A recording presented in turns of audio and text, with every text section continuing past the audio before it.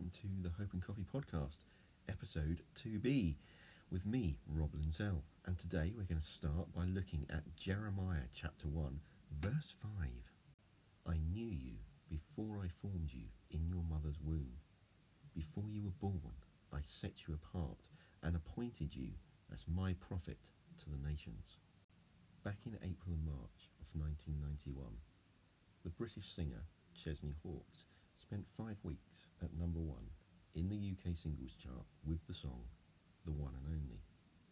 It was the first of 8 singles that he released between 1991 and 2005, but it was his only big success, his only number 1. However, why am I telling you this? What does it have to do with today's verse, or our faith in general? Well, I'll tell you. The song, The One and Only, not only was a catchy tune, the third verse had some very relevant lyrics that went, no one can be myself like I can. For this job, I'm the best man. And while this may be true, you are the one and only you. And how is this relevant? We are all unique in the eyes of God. And as the song title, The One and Only, suggests, it is how God made you. You are the one and only. You are unique. And only you can be who you were made to be. But the most amazing thing about you is that God made you for a purpose that only you can fulfill. It may not be some big, grand role as you may understand things, but in God's eyes, there are no small roles. In fact, we take on the biggest role the day we believe and let Christ in, because we were made to love and worship God. So you should never underestimate yourself or doubt yourself, because your Father in heaven has plans for you, perfect plans. Actually, let's take a little look at the chorus of the song, which says, I am the one and only. Nobody I'd rather be. I am the one and only. You can't take that away from me. Words to live by and hold on to. Because if God made me, and if I have been made unique, then I am the one and only. And if God wanted me this way, then there is nobody I'd rather be, and I can stop comparing myself to others. However, I know that the enemy wants to tear me down, but I can say to Satan, I am the one and only. You can't take that away from me. Satan has no power over you or me. The Lord has already defeated the enemy. Therefore, the enemy cannot take away our identity in Christ. And if we go back to the third verse of the song, it says, no one can be myself like I can. For this job, I'm the best man. Only I can fulfill my role in the body of Christ. However, whilst this is true, you are the one and only you, made to fulfill your role in the body of Christ, and only you can fulfill that role. So like I already said, you are unique. You have a role to play. So let's take a look together now at 1 Corinthians chapter 12, verses 12 to 31.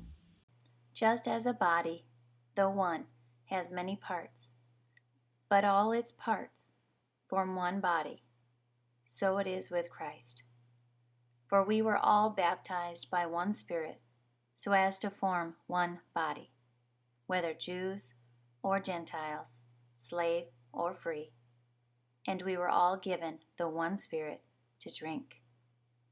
Even so, the body is not made up of one part, but of many.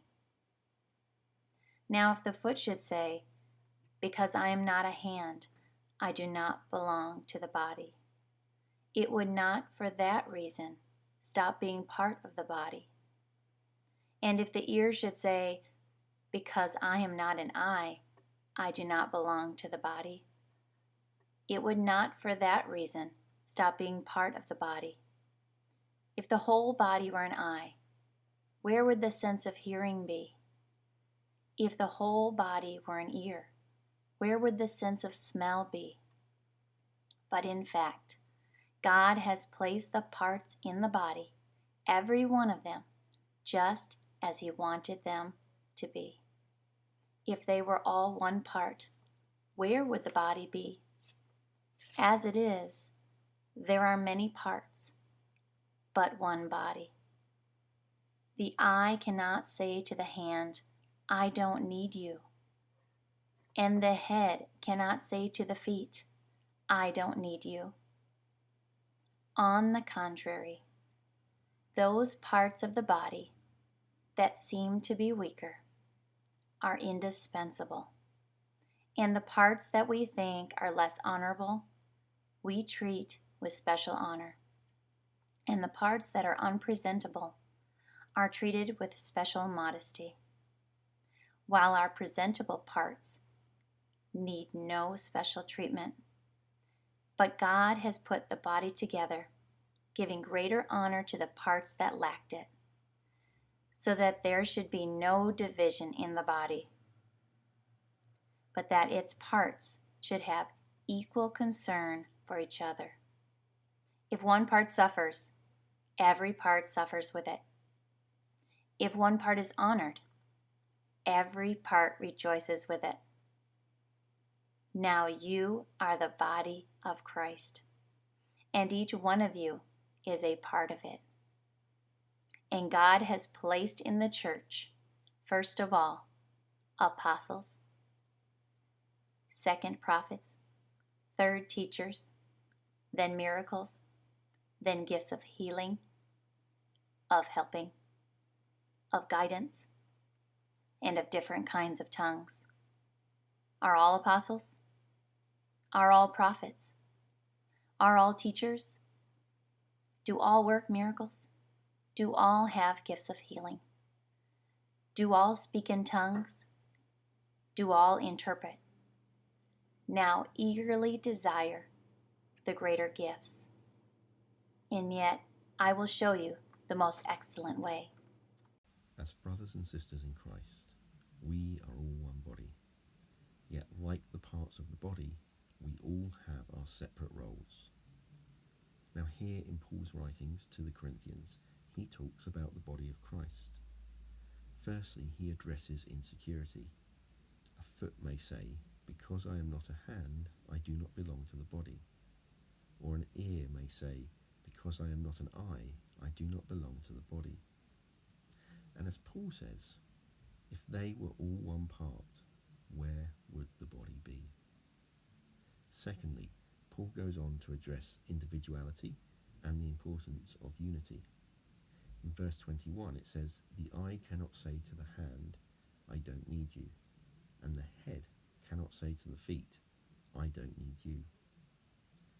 And as it then goes on to say in verse 22, on the contrary, those parts of the body that seem weaker are indispensable.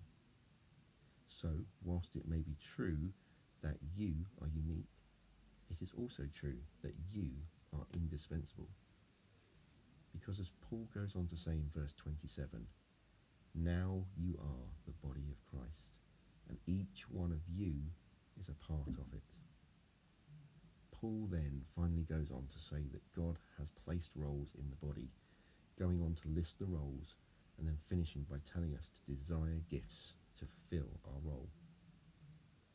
So let me bring this back full circle as I bring this episode of Hope and Coffee to a close. I am the one and only. God created me for a purpose, to play my part in the body of Christ, a role that nobody else can fill. However, you are the one and only you. God created you to play a part in the body of Christ, a role that I or anyone else cannot fill, because we are all made unique by God. And finally, once we are part of the body, once we accept Christ into our lives, the enemy cannot take away our identity in Christ. So let's not compare ourselves to others. Let's be proud of who we are and say, I am the one and only. Nobody I'd rather be. Let us pray. Father God, I just want to thank you that I am unique. And I thank you that my brothers and sisters in Christ are unique. That only we as individuals can fulfill the purpose for which we were made. Because you made us unique, you had a plan. You knew us before we were born. You knitted us together in our mother's womb. And as you put us together, you already knew what you wanted us to do. So Father God, I just pray for myself and for my brothers and sisters in Christ that we would accept our individuality, that we would say, I am proud to be me. I am the one and only. I am unique. God has made me unique, and God loves me so much for who I am. Not for trying to be someone else or like someone else, but for being me, for doing what I was put here to do. So Lord, help us to accept who we are, to find our identity in you and serve you in the way that only we can serve you.